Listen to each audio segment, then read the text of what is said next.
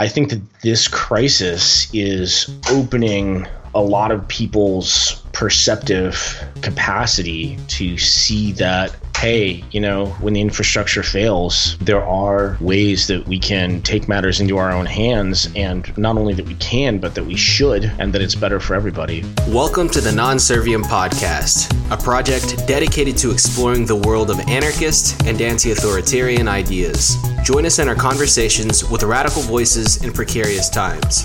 To view our full catalog, as well as links to our YouTube, Stitcher, and SoundCloud accounts, visit our website at nonserviam.media. If you'd like to support the show, please consider becoming a patron at patreon.com/nonserviammedia. We appreciate all donations, big or small, and your support helps us keep this project going.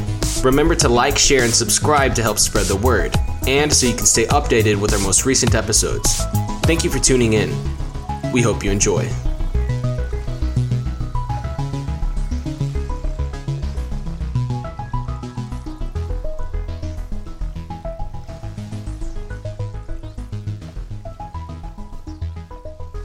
Hey there, everyone. Welcome to the Non-Serviam Podcast. I'm your host, Joel Williamson, and you are listening to the 16th episode of the show. If you're a regular listener of the podcast, you may have noticed that to this point, I've never had to repeat a guest. But today we break that trend. I regret having to do this episode because it's with a heavy heart that I find it necessary. Before the turn of the year in Wuhan, China, an epidemic broke out that took the world by its grips. They called it coronavirus, or COVID-19.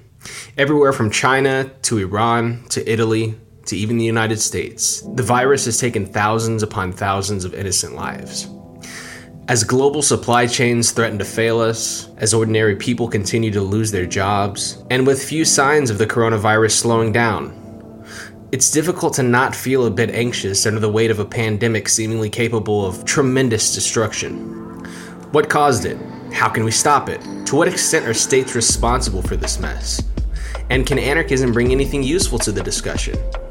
The slogan of this podcast is Radical Voices in Precarious Times. It's possible that this episode captures the spirit of those words better than any other interview we've released. Joining me today is the first person to appear twice on the show.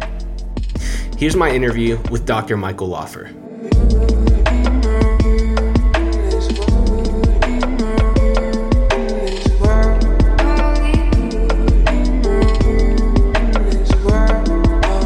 Dr. Michael Laufer is the director of the Institute for Autonomous Medicine and chief spokesperson for the Four Thieves Vinegar Collective. He's an anarchist and activist who puts his money where his mouth is. Dr. Michael Laufer, welcome to the show. Thanks. Good to be here. Good morning from Singapore. Wow, all the way on the other side of the world. How are things over there? Ironically, it's really the safest place in the world here. I'm very, very lucky, even though we sort of think of Southeast Asia as being the epicenter of the outbreak here. Singapore is rather singular in its ability to have surveillance and control over spread of pathogens. And so having that capacity and having learned a lot from the SARS outbreak and being absolutely unafraid to act, we've done pretty well here. So I feel pretty safe. Well, that's good. Can't say I feel safe where I'm at. But and where are you located geographically? I just moved from Austin to San Antonio, Texas. Yeah, I wouldn't feel safe there either. Yeah. Well, maybe with this conversation you'll be able to put my fears at ease. I'm not sure I can do that, but maybe put them into context at least. Sure. All right. Well, I got to admit something to you, Michael. My normalcy bias was really clouding my judgment with this whole coronavirus thing when it started happening. And now I feel a bit foolish not taking it seriously. I don't know if it was the same way for you, but... Well, I think I was kind of on the opposite side of that, where I was in a state of heightened awareness, what you might call in a less charitably viewed language as panic, way before anybody else did. And everybody was saying, oh, it's not that big a deal, it's not that big a deal. And I was saying, hey, the sky's falling and we all better brace for it. And people were like, come on. Okay. Now, that to say, I often am a heightened state of awareness on things that are health related and pathogen based. And oftentimes we get lucky, and my concern is a little over amplified, but in this case it was not. Yeah, it seems that way. I think we are currently, to this day, about 30 cases confirmed in San Antonio, Texas alone, and some are projecting that that's going to be doubled every week. You got give it to me straight, Doc. How bad is this thing they're calling the COVID-19? I mean, it's pretty bad. The interesting fact is that it's very difficult to get a good handle on things in terms of prognosticating and trying to figure out where these curves are going to land and how accurate the data that we have is. And how accurate the data we have is this really very, very difficult open question, because there's so many things that skew the information that we have into being either an overestimate or an underestimate. One of the biggest problems is that the incubation period is not entirely understood yet. And so there's this very large error bar. There's this lag between infection and when symptoms arise. And so it's very hard to sort of track spread well, even using that information, because it's so sloppy. A number of governments, including the US and China, we have information that they are intentionally trying to deflate the numbers to make their governments look less culpable in their lack of action to try and contain or suppress things. So that also skews the data terribly. In a lot of places, also the capacity for testing is limited, which skews the data terribly. So there are a lot of different factors that make it really hard to have a quality estimate and to really know how long it's going to be, how much worse it gets before it's going to start getting better, how much we're going to overshoot in terms of capacity. And of course, this varies by region based on the structure of government in each place, which makes things even messier, and so on and so on. I mean, we're very lucky in Singapore because Singapore is a city-state. It's fairly small geographically. We have a very high population density, which makes it more volatile in terms of spread of pathogens. But again, we don't have a lot of space to cover, and we are a fairly resource-rich country. So again, I'm very, very lucky. How do you think this whole thing got started?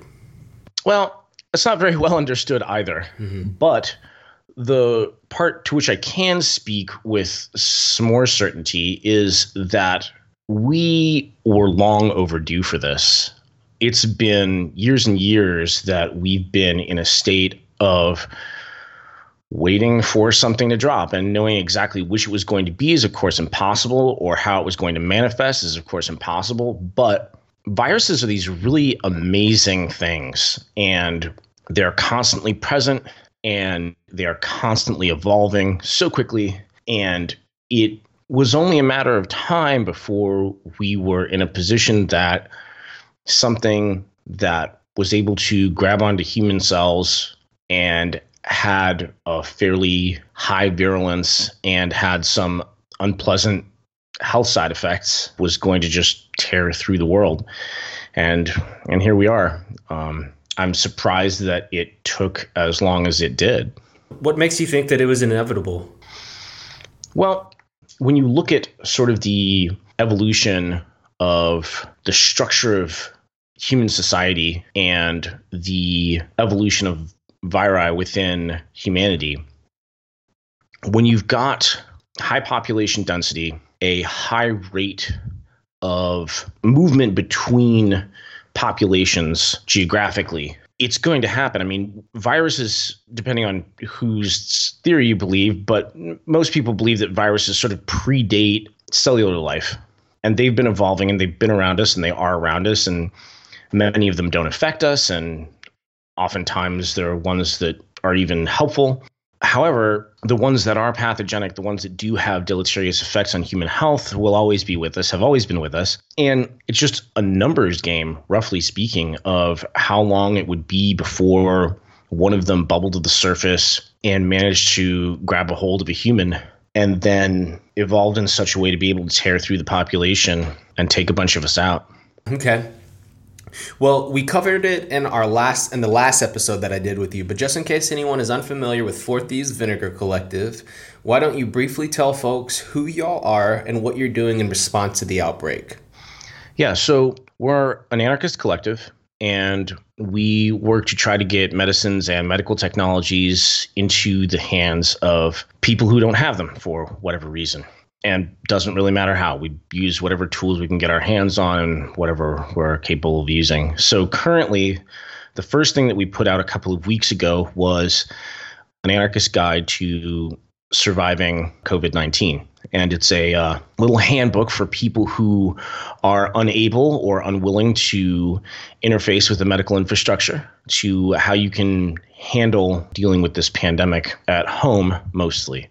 There are a number of things that we sort of cover: how to handle basic health to make it less likely that you're going to catch it, how to care for somebody who might have it, and the things to watch out for so that if symptoms get severe enough that you need hospitalization, that you can recognize that before it's so dire that hospitalization isn't going to help. Right. I was wondering if you could go a little into what those preventative steps actually look like. Yeah, absolutely. So there are a lot of things circulating like this on the internet. Most people talking about basic things like hand washing, sterilization of common touch point surfaces, wearing gloves when you go out, taking care of your general health, trying to eat well, stay hydrated, not do things that impact your health negatively or put an extra load on your body, try to drink less, smoke less, get better sleep, all the sort of things that, your mother always told you, but you never listened to. So we go through a lot of those in the little booklet that we put out, which is on the Internet Archive, and I'll give you a link to that. We also have a radio drama version, so if you prefer listening to things rather than reading them, that's available as well. I thought the audio version was great. It was really fun to do. A friend of the collective offered to read for us, a really, really great orator. And we sort of styled it after the radio dramas of old, sort of in the War of the Worlds style. And it was fun to do. And it's fun to listen to. What's funny is I sent that to someone who used to be pretty regularly involved with Non-Serviam. I sent him the audio version, the radio dramatization or whatever. And he's like, dude, that's the same exact song. Apparently, y'all use one of the same classical songs that we used for a Non-Serviam intro, which is a funny coincidence. Oh, that's great. Yeah. I love that. Yes. So, those were classic of the era. We picked them very deliberately. It was a fun sub project to do. Yeah. In terms of those preventative measures, the thing that seems to be a little difficult and dangerous is that the information that's proliferating oftentimes has a tendency to get corrupted, and then it continues to spread, and then there's this sort of incomplete information that happens, right? Because if we say, okay, good, we should all be washing our hands rather vigilantly, that means something very different to, say, an auto mechanic than it does to a brain surgeon, right? When you hear wash your hands from a surgeon, this is a very, very strict, very specific protocol in terms of how they do it, their hand motion, what they use to wash with, how long they do it, how they touch the handles on the sink, how they let the water drip, what they're doing under their nails, the pattern of washing, versus somebody who's just trying to get grit off their hands so it doesn't look disgusting. These are very different things. Even though we have this sort of limited language where we say wash your hands, that means something different. And it's nice to see that there are a lot of things that are circulating where people are talking about hand washing technique being important to sort of focus on taking it seriously enough. The best sort of tagline version that I've heard so far is, imagine you have something in your eye that you need to get out, but you've just spent half an hour chopping jalapenos. Wash your hands like you would then. I saw when you retweeted that, and I swear to God, I think about that every single time I wash my hands now. Well, great. I'm glad. It's because it's a very intuitive thing, right? Yeah. Like that hits us in the gut. We understand what that means. It's a very Texas thing too. Yeah, right. And it's very Texan. Yeah, it's a very Texan thing, right? Yeah. You've been chopping jalapenos for an hour and now you need to take your contact lenses out. Cool. We know what's going to happen if you don't wash your hands really, really, really well. So anything that we can use to sort of contextualize things without being technical, right? It's like we don't all need to suddenly develop, advanced degrees in virology to understand what's going on or to be able to keep ourselves safe. We need very simple, easy to use tools that will keep us safe in this sort of medium term so that we can keep ourselves safe and we can keep each other safe. And again, the difficult part is that there are a number of things that are in play from an epidemiological standpoint that are somewhat counterintuitive. When people say, oh, make sure that you try and limit your social contact with other people, oftentimes people means, oh, don't get sick from other people. Don't get other people sick. Watch out for people who have symptoms. Don't go near people if you have symptoms. But again, this lag between being infected and showing symptoms means that you could look and feel fine. And in fact, you could look and feel fine and never experience symptoms and also have the pathogen pass through your body. You may have a very strong immune system that fights it off before it comes to the surface, but that doesn't mean it's not in your system replicating. It doesn't mean it's rubbing off on all the things that you get near and touch. Mm-hmm. So it's this sort of over-vigilance that we have to practice and encourage other people to practice without sounding pedantic or reactionary or sort of authoritarian in, oh, you need to do this. We need to work harder to help each other try and navigate this space to say, look, we're all in this together. We need to keep each other safe. And although the problem is complex and it's hard to parse, there are these basic things that we can do that will make it better for everybody if we just stick to it as best we can. Definitely.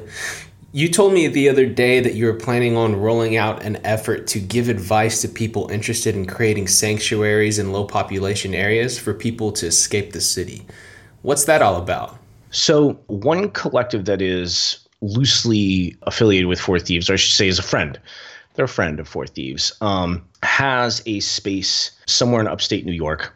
And they said, hey, we're trying to build sort of a sanctuary so that people can get out of the pressure cooker that is New York City. This was maybe a week or two ago. And they said, do you have ideas? And yeah, there were a lot of things that we sort of went over to try to figure out what to do. Because at first blush, right, this sounds like a really great idea. Like, okay, cool. You're in a low population area. Maybe you have some land. Maybe you have a big house and you want to bring some people out of the city, keep it safer. And this is a great idea. It totally is. Now, there are two very specific things that you want to avoid. The obvious one is you don't want to end up in the Edgar Allan Poe story, Mask of the Red Death, and merely have a very small pressure cooker that's just far away from the big pressure cooker, and everybody that you were trying to keep safe is now sick. And the second thing that you want to steer clear of is having a fire festival problem, which is you invite a whole bunch of people up to your place, and then all of a sudden you realize you can't feed them, or you don't have a septic tank that can keep up, or any number of other infrastructural things that are beyond capacity. Again, we are going to be trying to write up a handbook so that people who are doing this, because now we have at least 2 or 3 other people who are trying to do analogous things in other parts of the world.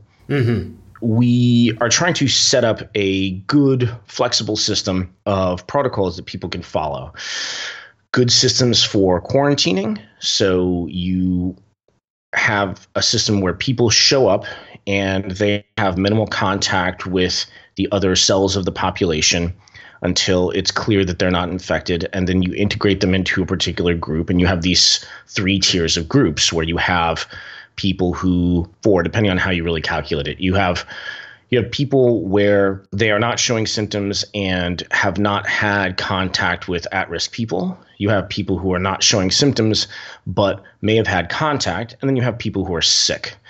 And then there's this sort of 4th category of people who were sick but have recovered. And those are going to be extremely powerful tools in the days to come, because people who have recovered from it, in all likelihood, in most cases, have immunity. There's a lot of speculation, debate over whether people can be reinfected. And even if that is non-zero in its possibility, the probability is very low. And so if you are somebody who has tested positive for COVID and you have recovered, in all likelihood, you will not fall victim to it again, which makes you a very, very powerful ally to be able to serve people who are sick and not be at risk yourself. So that's the first thing is trying to segment people into small groups so that if there is an infection, that it doesn't spread to the rest of the group, doing sort of a tiered triage of risk so that the cellularization can happen and people can move in terms of moving resources between those cells. So you have the people who are safe moving food to the people who may be at risk, and the people who are maybe at risk moving to the people who are sick, and so on, and having also the channel of people who have recovered who can move between all groups. And then the rest is sort of basic infrastructural things in terms of how do you handle food, how do you handle water, how do you handle electricity, how do you handle heat. And of course, the good model for this is, of course, the necroscope that Vinay Gupta put together years ago in terms of the 6 ways to die, where you can get too hot, you can get too cold, you can starve, you can die of thirst, you can have an accident, or you can get sick. And currently, getting sick is the big one that everybody's worried about. And depending on where you are in the world, getting too hot or too cold is still a risk. Accidents, well, we try and create a safe environment in general.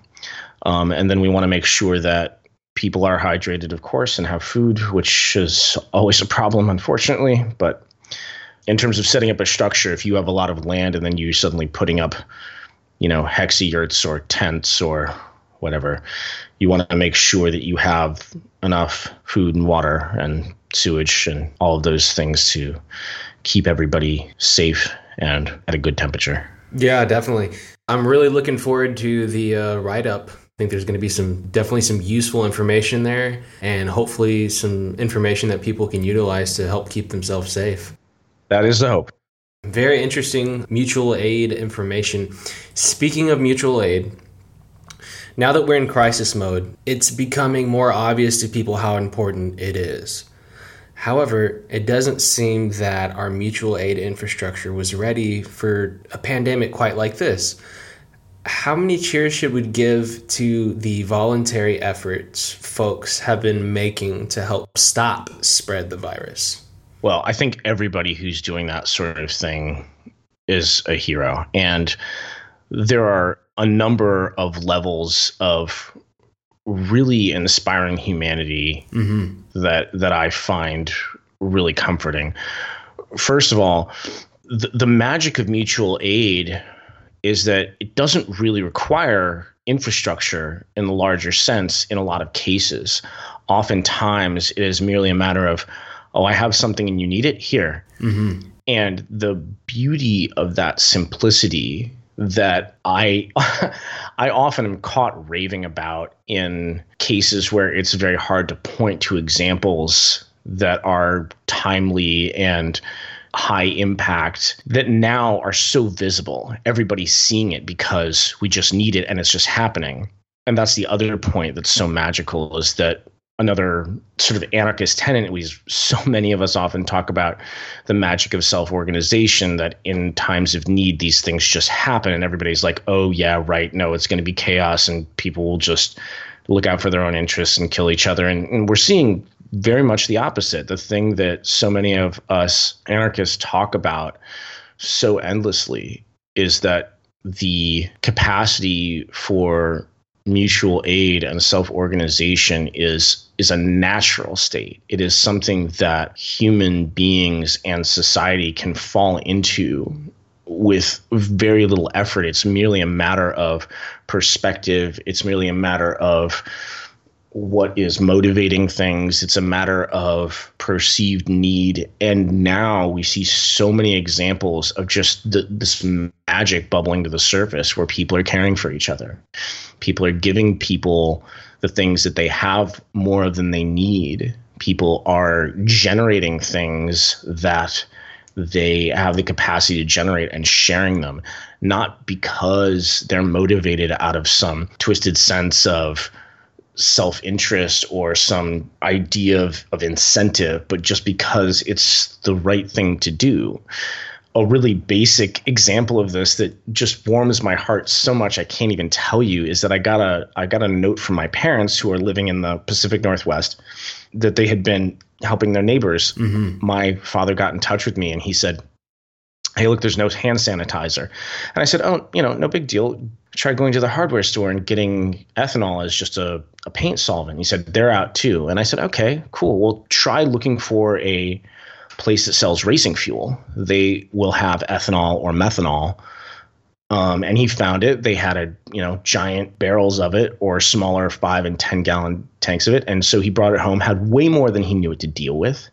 And they started taking these little bitty canning jars and filling them with both ethanol and aloe, 3 parts to 1, and then just giving it to their neighbors. And it was just this beautiful thing. They sent me pictures. It was so cute. I was so proud. And it was not because I suggested it. They just were like, "Hey, we have more of this than we need. Let's try and keep as many people safe as we can." Mm-hmm. And I think we're seeing examples of that everywhere. And it's so encouraging.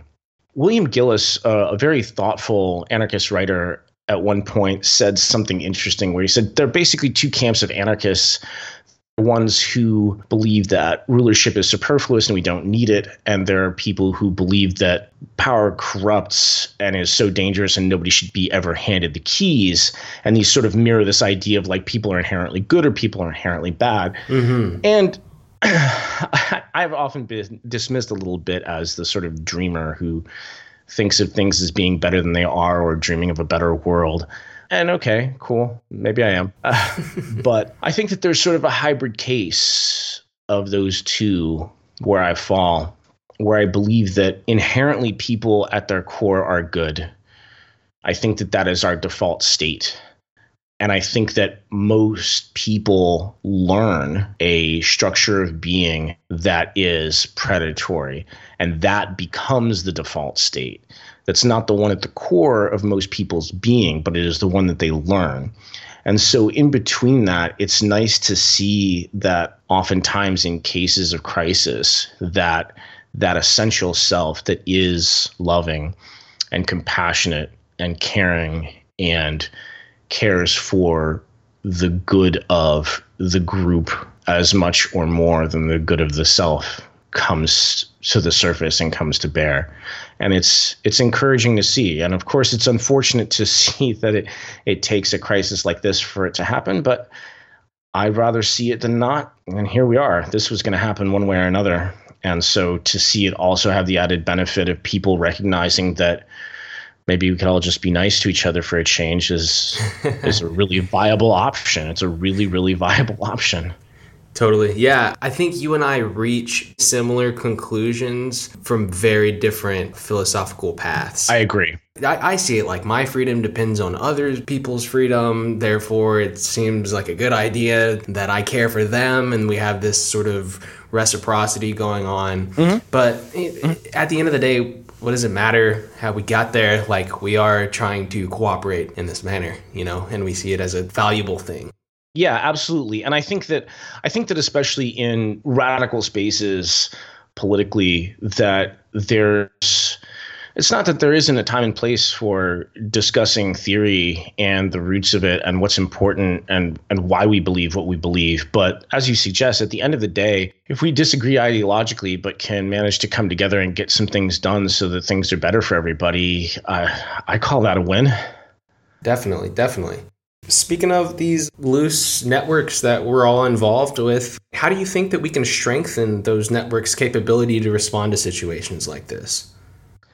In terms of strengthening capacity, I think that the points of failure are a lot more amorphous than we would tend to think when we would traditionally go through and do sort of an analysis of pipeline and analysis of resource management. The place where things, I think, break down in kind of an invisible way is the degradation of human-to-human connection. So if you think about your network, and anybody who's listening, right? If you just take a moment to think of all of the people that you sort of have a couple of tiers of people. You have people that you speak with very, very regularly, every few days. There are people with whom you're close. There are people with whom you share a lot. There are people for whom you do a lot, right? The list of things that you wouldn't do to take care of them is pretty short. And then you have sort of a second tier of people that you have sort of a not quite as intimate a relationship with, and you're not in touch with quite as regularly. But, if you needed something, you could sort of sheepishly ask, like, hey, do you mind? And, it would probably be okay. Mm-hmm. And then you have sort of a third tier of people that you're in touch with fairly irregularly. Maybe you only talk to these people every few months.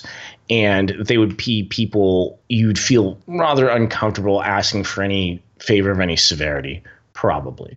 And what we're finding, I think, is that those connections are gaining a little more strength, a little more solidarity, that even if the frequency with which you communicate with people isn't going up too much, that people are checking in with each other more. People are connecting with people they don't as much. And I think that particular practice is something from which we could all benefit. A good thing that I try to do very regularly is I just take a few hours every so often, and I go through every contact I have in every channel that I have. So looking at just like every single thing, I look through, I try and look through everybody I have on Twitter, and everybody I have in my email, and everybody I have on my Signal chat, and everybody in Telegram and WhatsApp, and all of the various places where you might have people listed, and just go through and look at each one and say, is that somebody I should maybe check in on? So that somebody knows that they have you to reach out to if they needed something, that they feel a little more comfortable saying, hey, do you know somebody who might have this? Mm-hmm. And if we all do that a little bit more, then that exponential capacity for resources grows. Because if you're a little less afraid to ask somebody for help, and the person with whom you're in touch is a little less afraid to ask somebody else for help, then if you say, look, there's this weird thing that I need, does anybody know? And if you start asking around, the likelihood with which it will come back and you'll be able to get it is increased by a multiplicative factor, an exponential factor rather than an additive factor. And also, you add that same multiplicative capacity to everybody else, so that when somebody asks somebody who asks you, then you also have this broader capacity to reach out and say, yeah, I might know somebody, or I might know somebody who knows. And that's not something that we think about as much when we're saying, like, okay, how do we make sure that we have better pipelines for moving materials? How do we make sure that we have better ways to move resources or cryptocurrency or other types of tradable securities and commodities? And how do we make sure that we have food pipelines and wastewater and all of those things are important. But at the end of the day, the only way that you get any of those things is by communicating with other human beings. And that capacity for communication, trying to broaden those channels, trying to make that communication more human, more facile, is important. And so taking the time to check in on people just with no agenda, just go through and say, like, who are some people that I haven't talked to in a while, and just check in, just see how they are. And I think that if we all did that a little bit more, that we'd all be a little better off. And I think that people are doing that too, again, based on the crisis, being like, oh, I haven't talked to so-and-so in so long, I should check in. I mean, unfortunate that it took this, but great that people are doing it.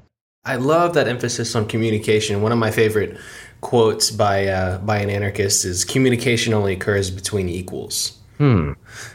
So often bureaucracy and states and the corporate model hamper that ability to communicate with one another. And what you're promoting is sort of more of a peer-to-peer situation, which is clearly going to be useful in the coming days. Yeah, and it makes that sort of, when you reach out to somebody without an agenda, that's the thing that can make things, again, more human, where that inequality comes to bear when things feel strange because somebody's asking you for something, and suddenly you feel uncomfortable because it feels like an exchange. Or you're asking somebody for something and it's going to feel again like an exchange. And when we work preemptively to try to open channels to make the movement of mutual aid easier, when we connect with people again on that human level, then what it allows us to do is that then when there is a need for a resource to move from point A to point B, it doesn't move into that difficult space of feeling like, oh, is this an exchange? Is this a favor?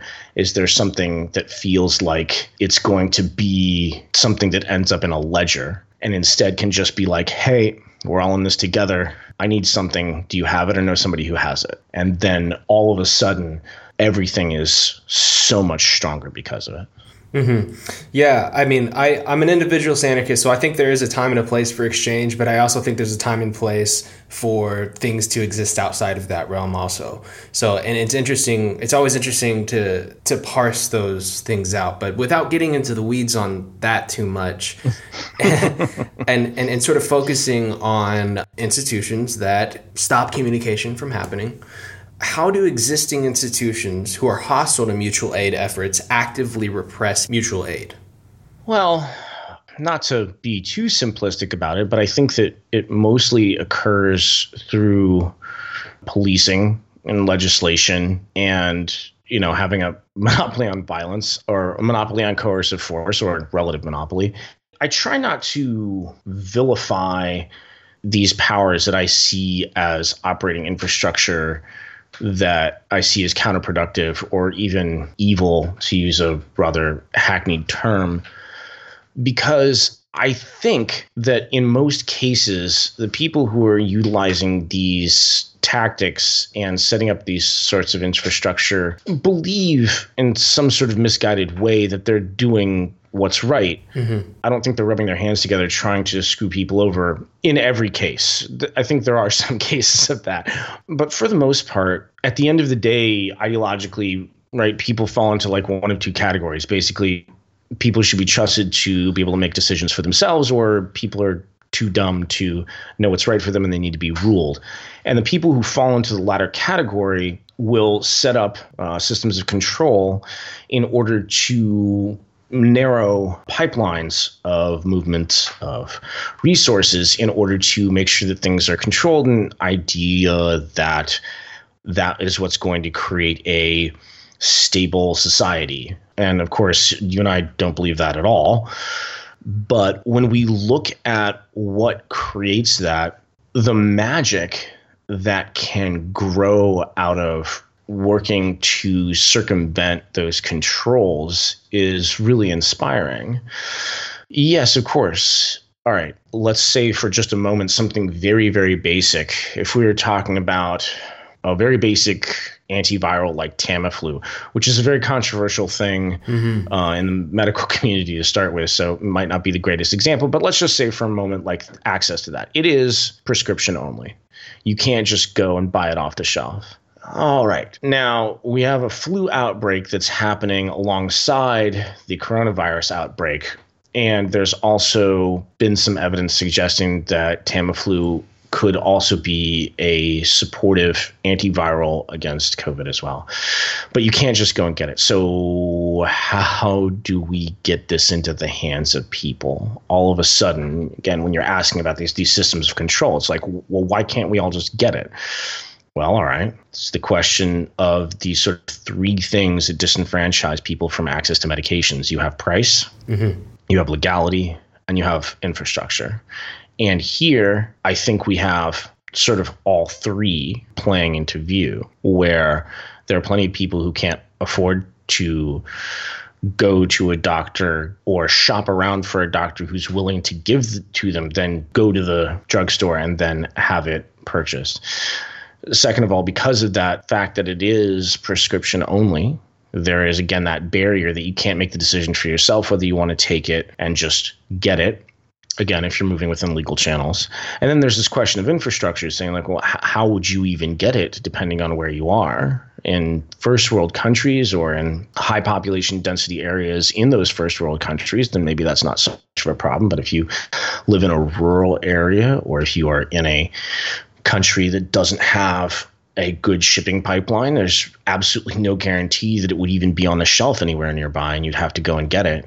And looking at those systems of control and leaving aside for the moment whether those were well-intentioned or not, that immediately, all of those bottlenecks suddenly compound one another to decrease access. And now I think that there's a lot of rethinking that's happening from people who create those bottlenecks, because in their minds, trying to keep the environment that they've been trying to create safe, it would be better for them, even in the most self-interested of scenarios, to be able to get medicine to everybody, because, we like to flatten the curve, as people say, and, stamp this out as easily as possible. How did our ideological predecessors respond to the Spanish flu? Oh, yeah. I'm not enough of a historian to really know about that. Though, looking at the sort of history of medicine, the fact that once there was a rudimentary understanding of virology, the idea of just trying to isolate people because of human-to-human contact spread, I think that was, the oldest, most robust technology for handling an outbreak that we've ever had. And it remains so, that for all of the miracle cures, for all of the understanding of virology and all the antiviral technology that we've developed and a million other things in terms of sanitation, antiseptics, like, still the best thing, the most robust thing is to try and keep people away from each other so that things aren't spreading. So I think that's the most instructive thing looking back historically. And for thieves, as an example, our namesake, of course, comes from the plague times, where people were scared to go into neighborhoods where they knew that there was a high community load of pathogen. And that was well understood even at the time. And ultimately, one of the things that allowed for a recovery from the bubonic plague was when there was an understanding of how to utilize certain antimicrobials, which was a little more advanced. But again, the bedrock strength of trying to contain a pandemic is just not being in contact with other humans as much as possible. So I know you've talked about this with other folks before, but we didn't cover it on our last episode, and it seems especially timely to bring it up now. I know that the name Four Thieves Vinegar Collective was inspired by some things that were happening during the plague times in Europe. Can you just give us some backstory on the name? So during the plague times in Europe, there was some entity or group that nobody could identify that was moving through plague-ridden areas thieving, and it wasn't understood who was doing this or how, and it seemed so counterintuitive because everybody was avoiding plague-ridden areas like the plague. And right. And so eventually this group was caught, and it was a group of four brothers. And the magistrate said, okay, well, we know what you've been doing, and we're going to put you all to death. Or you can tell us how you can slip in and out of plague-ridden areas without getting sick. What would you like to do? And they said, but hold on, let's chat for a second. We can work together maybe. And as it turned out, their mother was an herbalist who had made a decoction of herbal antimicrobials in a vinegar base. That was something that you could wash with and also take internally that offered a certain amount of protection. And because this information then became public, people started using it, and a lot of people managed to live just through the spread of good information. And so that story, feeling like a spiritual ancestor, was how we decided to name the collective. This idea that if we can spread information and people can take control and manage their own health and live instead of die and have greater quality of life in the years that they do have, then that's an undertaking worth doing. Very cool.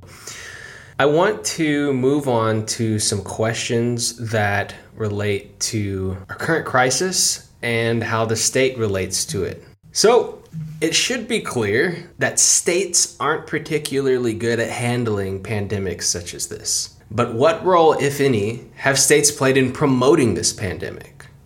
The most obvious one to my mind is the thing that we touched on earlier, which is when states want to give an impression that their particular geographic or political entity is not culpable, and then spread disinformation regarding how things are developing. So I think both China and the US are extraordinarily guilty of this, trying to say, oh, this isn't our problem. We're handling this fine. The numbers are very low. This is something that's somebody else's fault that came from somewhere else, and let's be xenophobic and shitty about it. And when bad data comes out, especially underestimates of things, then what that does is that quells people's tendency and organizations' tendency to prepare and respond to it proportionally. And I think that has really been a rather horrific result of both of these things. And it's one of the things that we saw happen in China, and it's one of the things that we're seeing happen right now in the US. So that's a big one. Because of the structure of exponential growth, also, when things are cast in a light of like, oh, hey, it's not that big a deal. Look, the numbers currently are low, and sort of promoting a perspective that is quantitatively illiterate instead of thinking about how things are changing over time and looking at exponential growth, but merely saying like, oh, hey, we had this many cases this week, which means we'll probably have that many more next week. So everybody just chill out and continue to go to work and play the lottery and eat hamburgers and everything's going to be fine.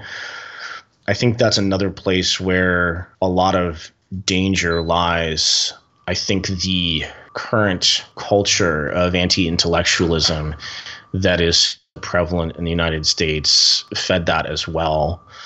And that certainly is something that is of which the current administration is extraordinarily guilty. And so that's a little more indirect in terms of their culpability, but I would place a tremendous amount of blame on that as a factor, because when you promote anti-intellectualism and you then push disinformation in the form of false conclusions based on flawed logic, then you're creating huge problems.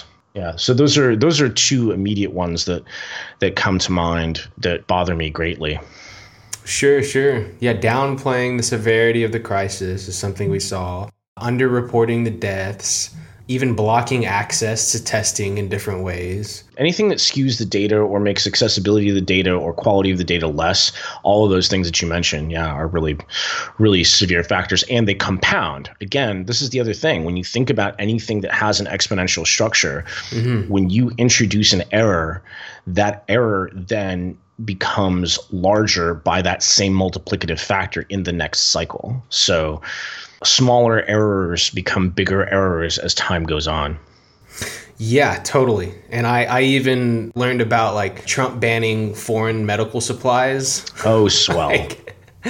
Or like you're saying, these sort of indirect things like that happen systematically, such as like occupational licensing, that we're seeing now that the state is sort of suspending temporarily in order for people to have a hope at getting access to a cure. Yeah. Or hampering people's ability to get access to test kits, Just from a cultural perspective, the sort of ingrained authoritarian thought structure that plagues so many people, most people don't have the sufficient feeling of individual empowerment and freedom that if an authority figure doesn't give them the thing that they need, they don't think of, they don't imagine that there's a way for them to get it themselves without interfacing with that infrastructure that has blocked them. And so that's a really endemic problem that's woven into the fabric of all of this. But again, as you suggested earlier, I think that this crisis is opening a lot of people's perceptive capacity to see that, hey, when the infrastructure fails, there are ways that we can take matters into our own hands, and not only that we can, but that we should, and that it's better for everybody. Some might conclude that since the state played a role in getting us in this mess, they then have a responsibility to get us out of it. But the problem with that line of reasoning is that if the state's incompetencies is what got us here, then it seems that there's no real room for optimism as far as their ability to get us out of the situation. So I just want to ask you, do you have any concerns when it comes to top-down, large-scale coercive measures such as travel bans or lockdowns or things like that? Concerns, I think, kind of understates it. I don't hold a lot of hope, nor have I ever, from solutions that come top down. I think historically we see that very, very rarely does much happen that way. Even when you think in times of non-crisis, in a medical context, going to a hospital is a very dangerous thing. Being in a hospital, a hospital is, geographically speaking, the most dangerous place in the United States. This isn't true in every place, but you're more likely to die in a hospital than anywhere else. Now, for those who are perceptive of the easy ways to misconstrue statistics, that fact has a lot of baggage. And that's true. However, the thing to realize is that it's not that a hospital per se is a bad place to go or that you shouldn't go. But where does that come from? Well, there are a lot of pathogens in the hospital. You're probably already ill if you're in a hospital. There are a lot of things. But really, the thing that's super dangerous about being in a hospital is that pathogenic load. There are so many things that are kicking around. And if you're already in a state where you're susceptible, you're more likely to pick something up. So when you think about going to a hospital, if you've ever gone to a hospital, ever, either as a patient or with a patient, and you walked away alive, the people that you should thank for letting you live are the maintenance people. Word. The janitors, the people making the beds, the people cleaning the floors and the walls and the bed rails.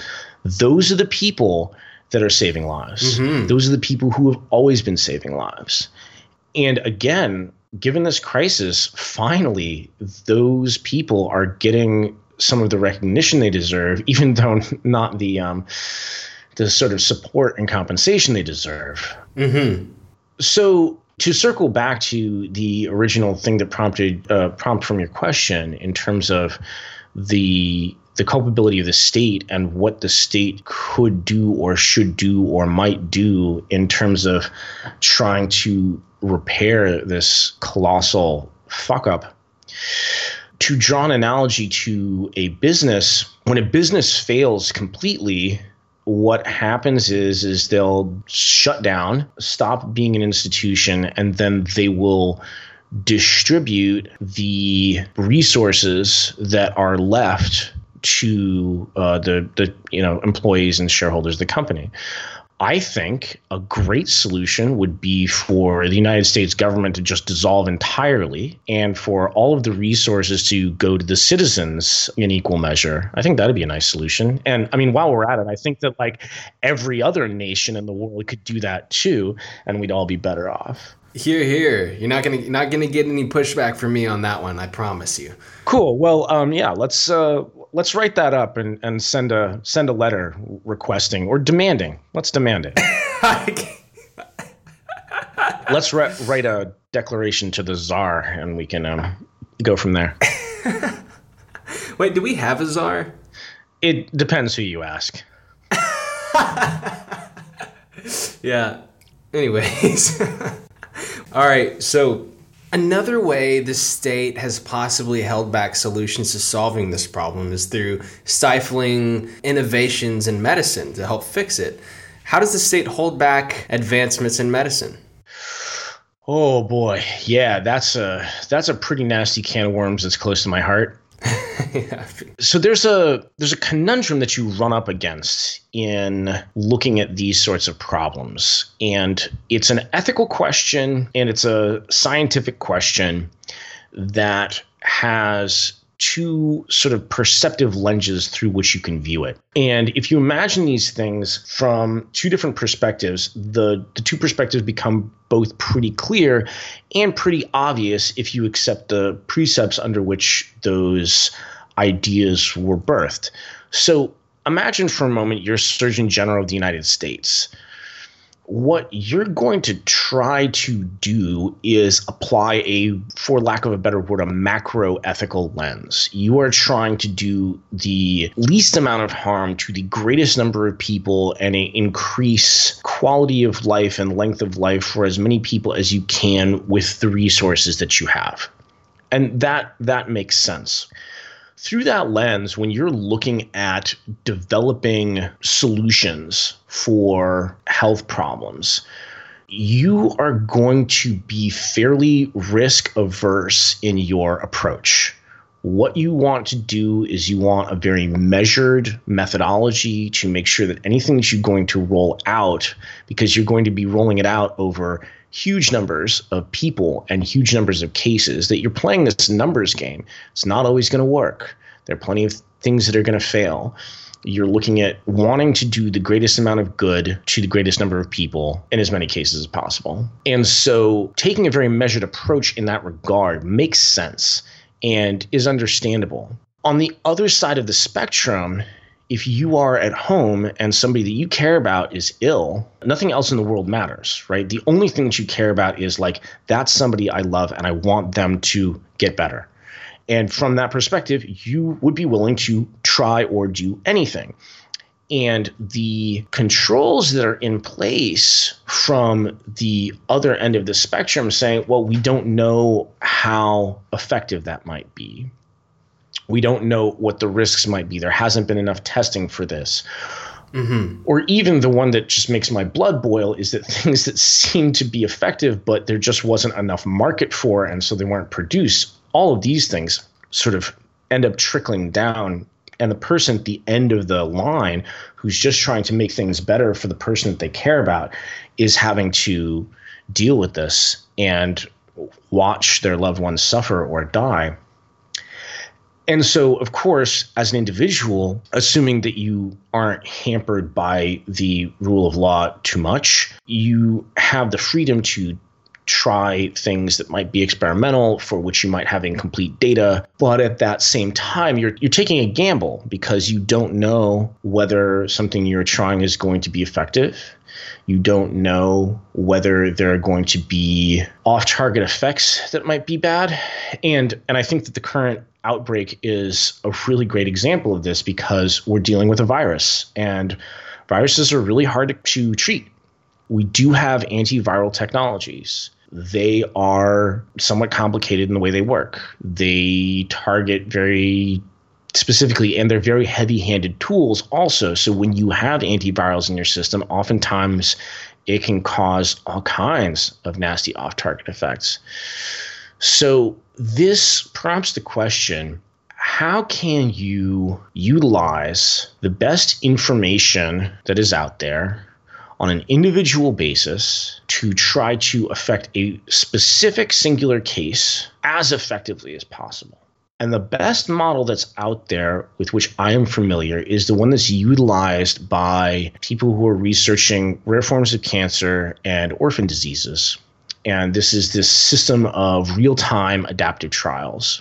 So if you think about maybe, 50, 60 years ago, looking at cancer, if you wanted to do a trial on a drug or some sort of treatment methodology, it wasn't that difficult because there were about 10 types of cancer that were out there. There were about 10 different types of therapy that were out there. And there were a lot of people with cancer. So basically, if you wanted a test group, you could grab a bunch of people.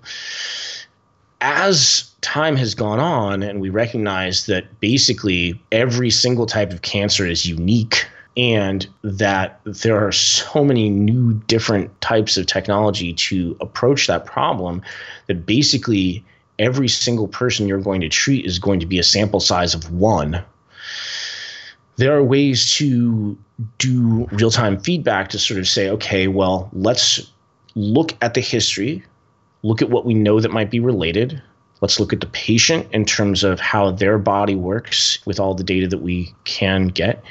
This particular pathogen or illness, as much information as we can get. And we'll have a short list of things to try. We'll put them in a particular order. And then we will monitor how the patient is doing very, very closely so that we can adapt as quickly as possible to drop the things that aren't working and double down on the things which are working. And I see as a vision for the future of medicine in general, and more specifically for individualized medicine for people who are working outside the medical infrastructure, to use models like this to be able to heal people who need it and don't have the support of a larger medical infrastructure. Yes, totally. See, to me, this pandemic sort of proves the whole point of open source medicine and what Fourth Thieves Vinegar Collective is trying to do in the first place. Absolutely. How might a mature anarchist society handle pandemics such as this one? And do states have an advantage in preventing the spread of pandemics? Yeah, I think this is a really important question to ask from a lot of perspectives. And I think the slippery issue with which we have to deal is to differentiate what we talk about when we talk about an effective solution and what we talk about when we talk about a good solution.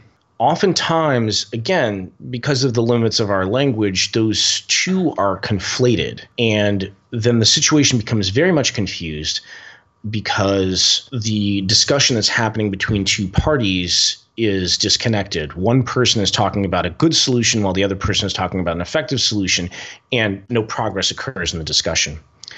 And I think that looking at Singapore is a really great example, right? Singapore is an extraordinarily authoritarian state. I think one could even characterize it fairly by saying totalitarian. Everything's under control. Everything is surveilled. There is a very, very, very strict legal system, and punishments are extraordinarily harsh. Now, is this a good system? Well, I wouldn't say it's a good system, but is it an effective system for doing what they're trying to accomplish? Well, absolutely. When you look around Singapore and you look at certain social problems that they've tried to deal with, the way they've dealt with them, I wouldn't characterize as good, but I would certainly characterize as effective. There's very little problem in Singapore with drug abuse. And why is this? Well, it's because drug trafficking carries the death penalty here. Is that a good solution? No. Is it an effective solution? Well, yeah. And personal freedom? Forget it. There isn't any personal freedom here. And to Singapore's credit, they don't purport to give any personal freedoms. They're trying to keep things under control. And they do that to a fairly good degree. Same sort of thing. In most places, a lot of places in Asia, if you present as female and you ride public transportation, you're very likely going to get groped. That happens much less often in Singapore. Well, why? Well, because if you are caught doing that, you are guilty of what's called outrage of modesty, which carries caning as a penalty along with jail time. Is that a good solution? Well, no. But is it an effective solution? Yes. There's far, far, far less groping on the subway in Singapore than there is in, say, other parts of Asia. So in a similar way, looking at those sorts of trade-offs, again, as I mentioned at the beginning of our chat, Singapore is one of the safest places on earth. Now, why is that? Well, there are a combination of factors. First of all, we're very small. The nation's very small. The nation's extremely wealthy. And again, there's no real legislative process. It just rules can be passed instantly. When I get up in the morning and I go out for coffee, when I go from one building to another, there are people in masks monitoring the entrances with infrared cameras, and they know if I have a fever, and they will stop me and send me home. Oh, not just send me home, but I will be detained and the Bureau of Health will tag me as a risk and I will be put under mandatory quarantine for 14 days. And if you're under, stay-at-home orders in Singapore, they're not just hoping you'll do it. The cops come to your house randomly every day to check to make sure that you are staying home. And if you are not home, you go to prison. Again, are these good systems? Absolutely not. But they are very effective systems. So I think these things are important to differentiate. So looking at Singapore as a really extreme example of an effective system that's very authoritarian, looking at the other end of the spectrum to say, well, if we had zero governance and we had an enlightened anarchist society, what would the good outcomes be? What would we be hoping for? Yeah, how do we bridge the effective and the good? Right. The thing that has the capacity for bridging is when we promote a society of thoughtfulness and mutual aid in terms of developing analytical tools. So the dangerous thing that happens in situations like this, where you're trying to proliferate practices of hygiene and social distancing and disinfection and sepsis and all these things, is that there's this sort of de-skilling cyclic gap that happens where people will tend to want to make things more accessible. And in a well-intentioned attempt to make things more accessible, they will simplify or more often oversimplify things and say, here's a rule to follow that if you do, it will give a good outcome. The problem with that is that when you give a rule, there's this sterility to it, right?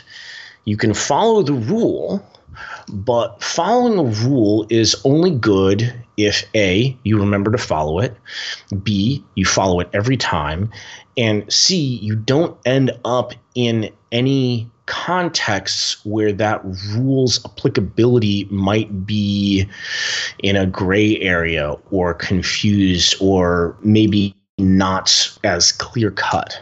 Now, to make things more flexible, instead, to give a conceptual basis for a practice makes more sense. In sort of my dreaming of a better world, when I think about these sorts of things, what would happen is we would all share points of understanding about the conceptual underpinnings of the practices that we'd like to spread.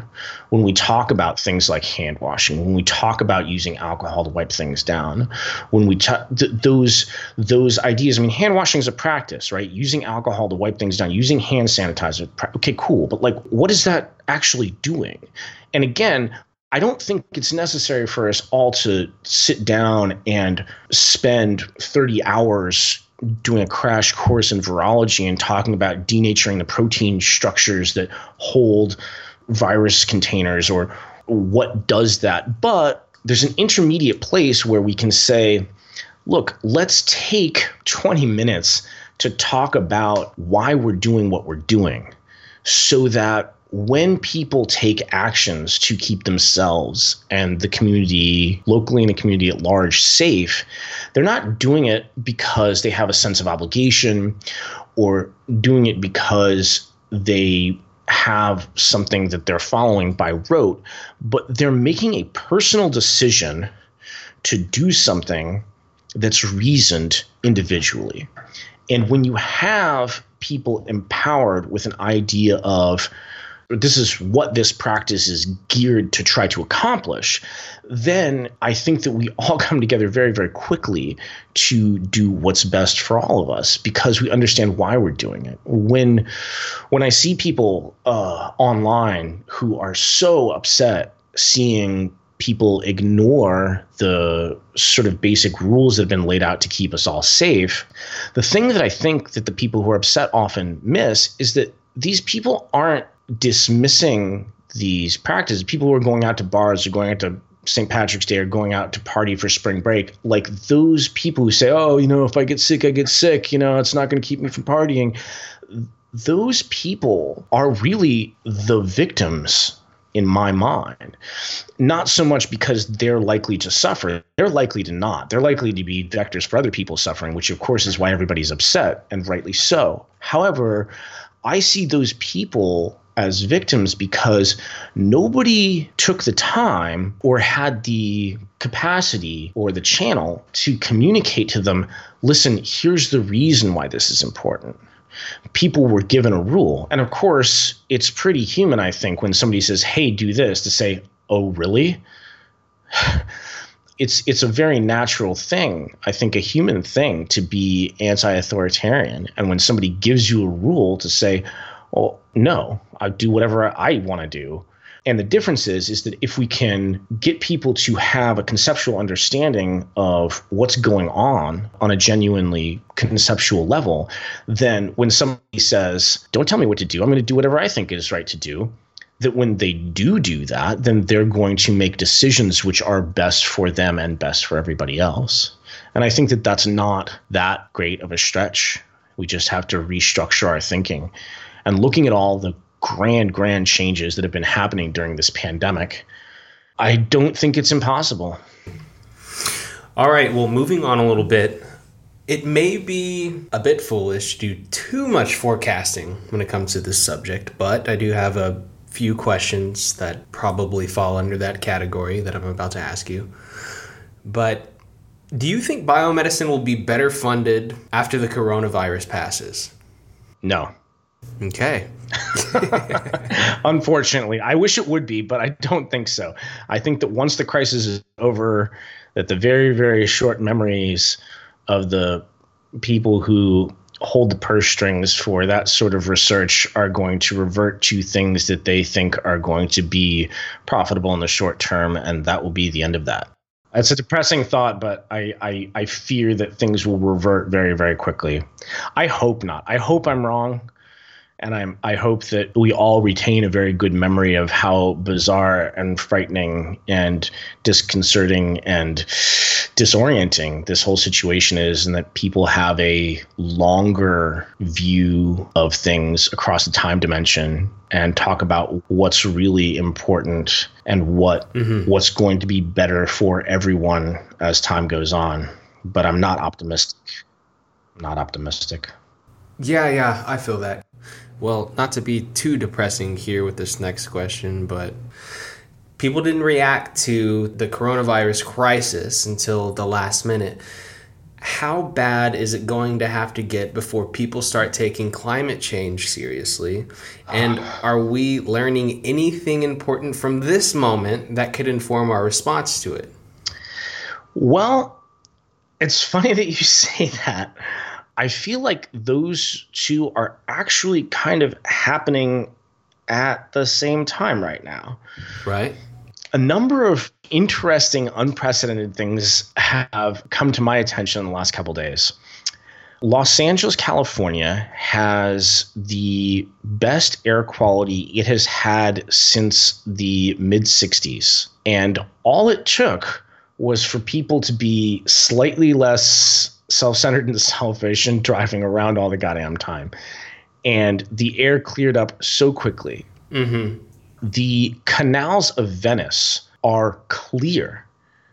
I mean, this is amazing. Mm-hmm. I don't know when. I imagine it's about the same time. It was probably the early 60s when that last was. But if you look online, you can actually see the bottom in the canals. That is unbelievable.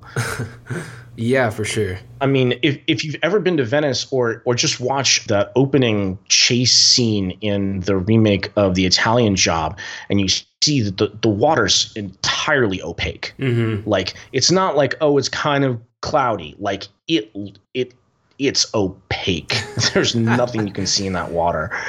And the fact that it only took a couple of weeks of people just chilling out a little bit, you know?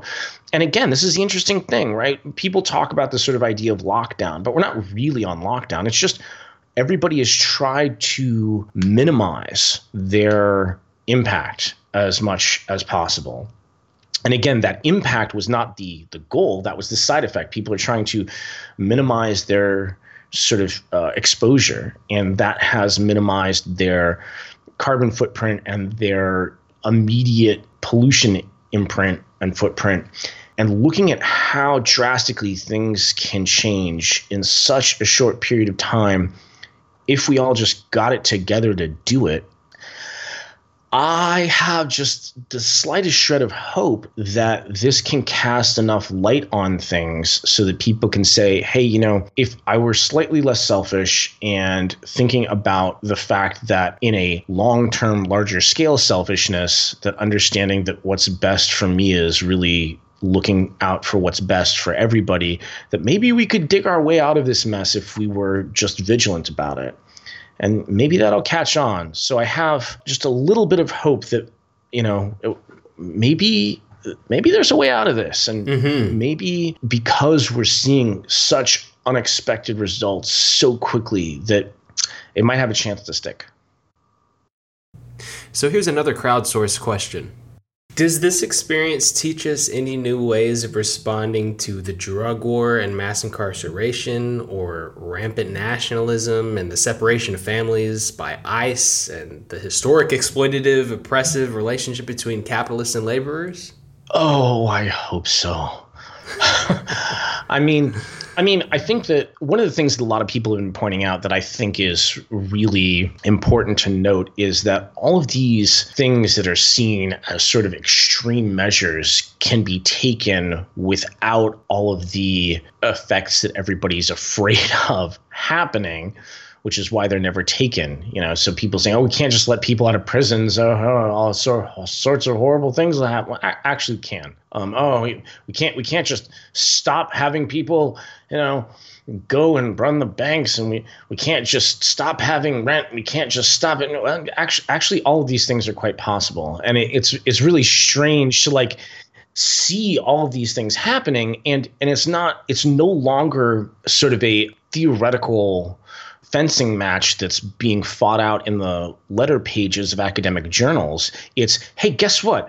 We did it because we had to. And guess what? It didn't result in this horrible crisis that you keep claiming is the reason we can't do it. Right. You know, I thought it was put very well by somebody a while ago that says, hey, you know, it's amazing to see these like announcements in America that continue to say things like, due to coronavirus, we will be offering human rights. Yeah, seriously. It's like, to this point, we've been doing like sort of this evil cosplay thing. And now that shit has hit the fan, it's like, the fuck are we doing? Like, let's just chill out. Right. And I think that's at least opened up the possibility for some more dialogue on all of these things. So it seems just a little less crazy when those of us who are prison abolitionists say, like, yeah, let's just close the prisons because they really don't do anything good, that the response isn't going to be quite as quick when people are saying, oh, yeah, but what about? That can be like, yeah, you know what? We kind of did like a first step of that. Mm-hmm. And it really was totally okay. And more than okay, it was incredibly productive and helped a lot of things. And so, you know, as much of a tragedy as it is for everybody getting sick and everybody dying from coronavirus, the virus has become very instructive in a lot of contexts. As this thing gets worse, we see folks continue to get laid off, while at the same time the federal government is giving these huge subsidies to capital. What do you think this crisis means for the future of labor?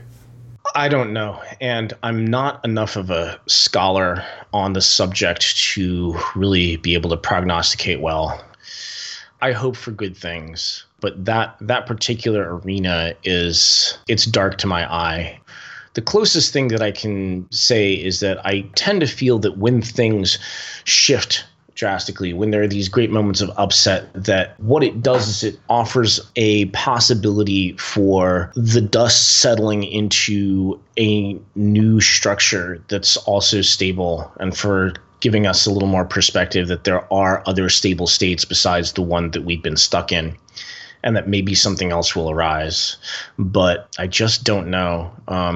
I'd be curious to hear what some of the other people that you tend to have on and have had on would say about this. And, you know, I'm hopeful and guardedly optimistic because of so many of the other things that we've discussed, seeming to have this capacity for showing us that other structures are possible.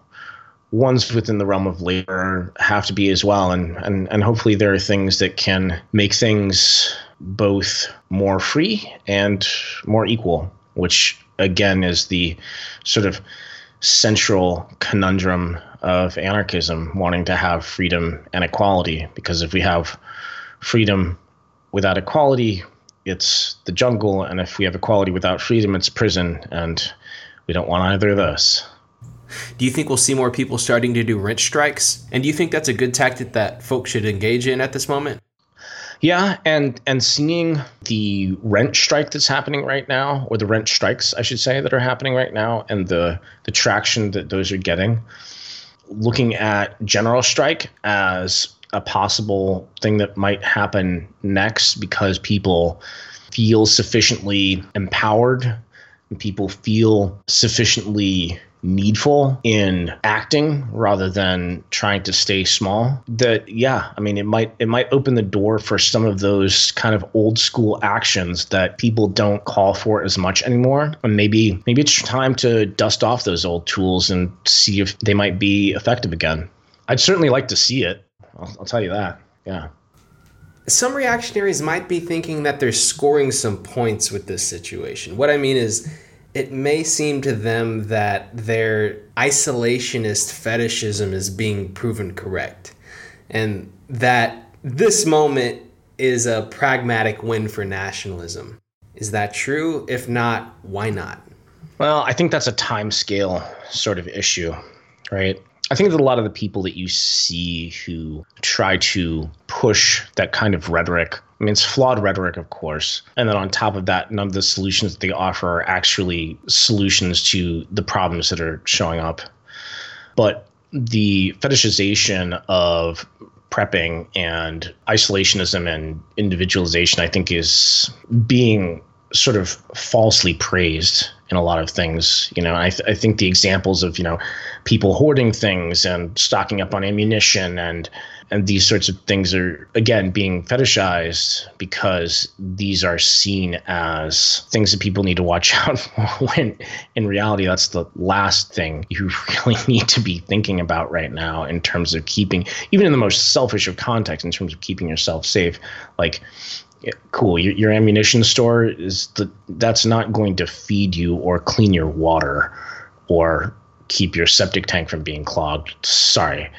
And yeah, I think it's increasingly easy for people to look at a problem like this where the scale is so large, both over a space dimension and over a time dimension, and make a fallacious conclusion of saying, look, I'm doing fine, and I stockpiled all this toilet paper and all this ammunition. So clearly that's what made it fine. And it's like, it takes a second order level of logic and rhetoric to say, okay, you did fine, but let's look at why that is. Did you use any of that ammunition? No? Then how did that keep you safe? How much of that toilet paper that you managed to hoard actually got used? Oh, just the regular amount? Interesting. So maybe the reason that you ended up safe through all of this is due to something else. What do you think? And again, I don't think that people lack the capacity for the critical thought necessary to unpack these sorts of problems. It's just that oftentimes they fall into a set of patterns, a set of habits of trying to not engage those because of other factors. So I think, yes, it's possible for people to use any outcome to try to support a view, however flawed. But I think that it doesn't take a lot of thought to pick that one apart. And again, hopefully this, in addition to all the other things, will continue to chip away at the culture of anti-intellectualism that we're seeing.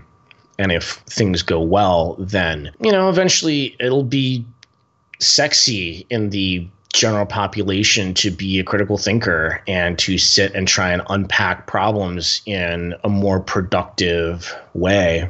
And in my dream of dreams, everybody will start to realize that the virus being a really great example of not caring what your politics are, not caring what race you are, and not caring where you live or where you're from or what you do for hobbies or what language you speak, and realizing that it falls on all of us the same. And despite the fact that people may yell and scream when they're in the ICU saying it's impossible for me to be sick, I only commune with upstanding citizens and I vote the way you should, and saying it really doesn't matter.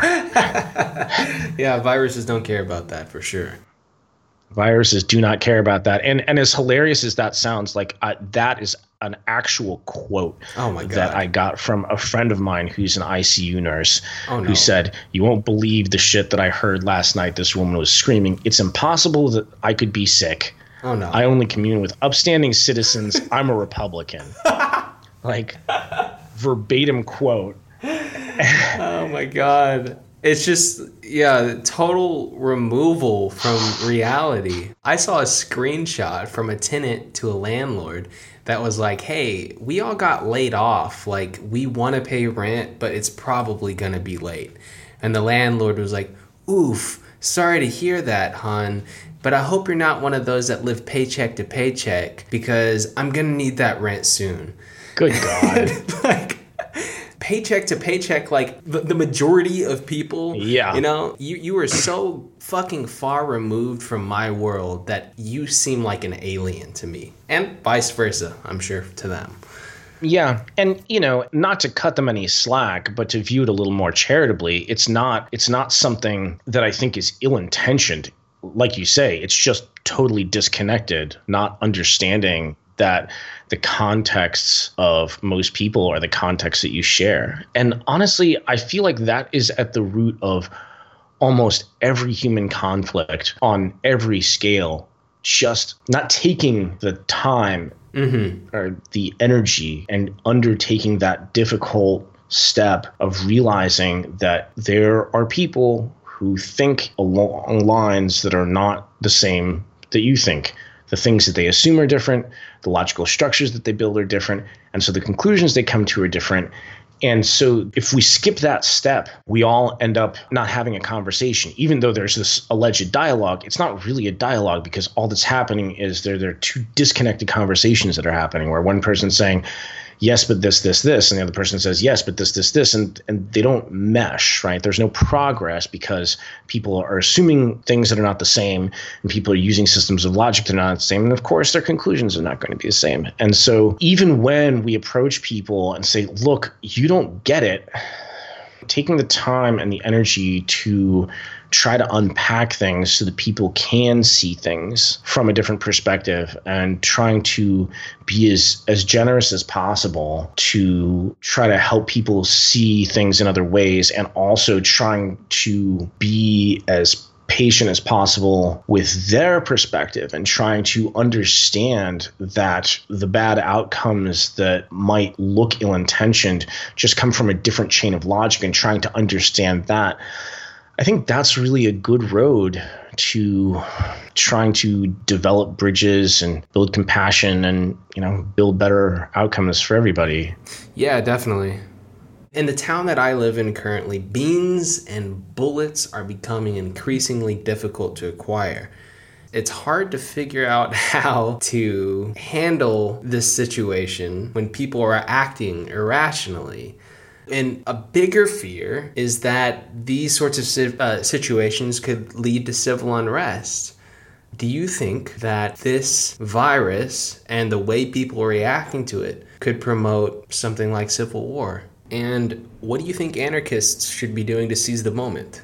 Oh, it's not impossible. We're dealing with a high degree of volatility and a lot of variables. And what you're talking about is sort of a prisoner's dilemma sort of thing, right? Where, you go to the drugstore and all of a sudden, they have, 4 boxes of alcohol wipes. And the first instinct is, great, I'm going to buy them all. And then hopefully sanity prevails and you have a moment of clarity and say, no.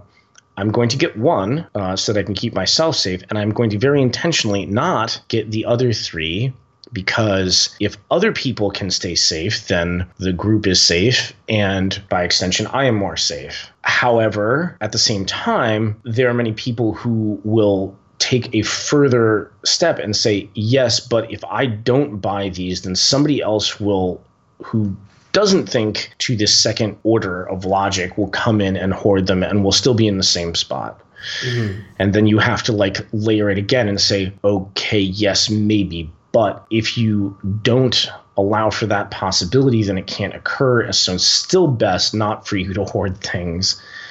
Which again circles back to this idea of trying to, promote thoughtfulness, and which will eventually give rise to more of a feeling of mutual aid. And the question of civil unrest, the question of resources becoming scarce and people perhaps turning to violent means to control them, I think there's a fork in the road here. And it's hard to talk about the United States because the social structures there are so bizarre and hard to understand really what motivates people or what actions they'll take based on lack of logic or combinations of the two. But again, if we just think about it rather abstractly, and we imagine for a moment that resources have been hoarded up and things are no longer available, then we don't just have one possible outcome. We have two possible outcomes. The one possible outcome that is where most people's thoughts go, easy to think about because fear pervades, is, okay, then the people who don't have things are going to try to get the things from the people who do have them, and they're going to resort to base means of violence. And that picture looks very, very scary very, very quickly. And we start going back and rereading Cormac McCarthy and any number of other scary post-apocalyptic works. However, the thing that is not as dramatic, but seems more and more likely given the results that we've been seeing, is that, okay, now let's say for a moment that everything's been purchased and the pipelines are broken, and okay, cool, there are no more dried beans available on the shelves in your town.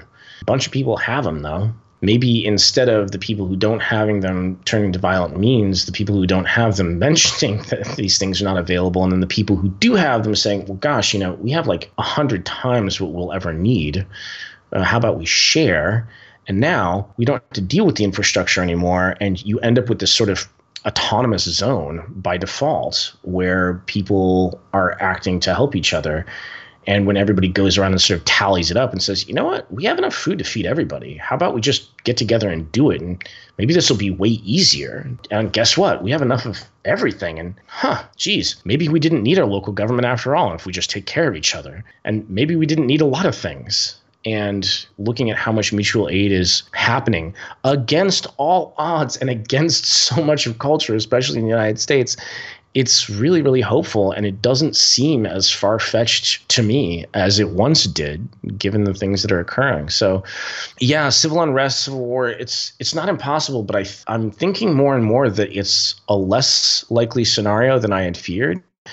That looking at small systems of interdependent, independent mutual aid bubbling up are going to be more and more common. And hopefully some of those structures will continue to stick after the dust is settled, and that people will be less reliant on infrastructure and less reliant on government, and will also have the capacity to think about solutions like that when they come up against things that are being barricaded by infrastructure and by government.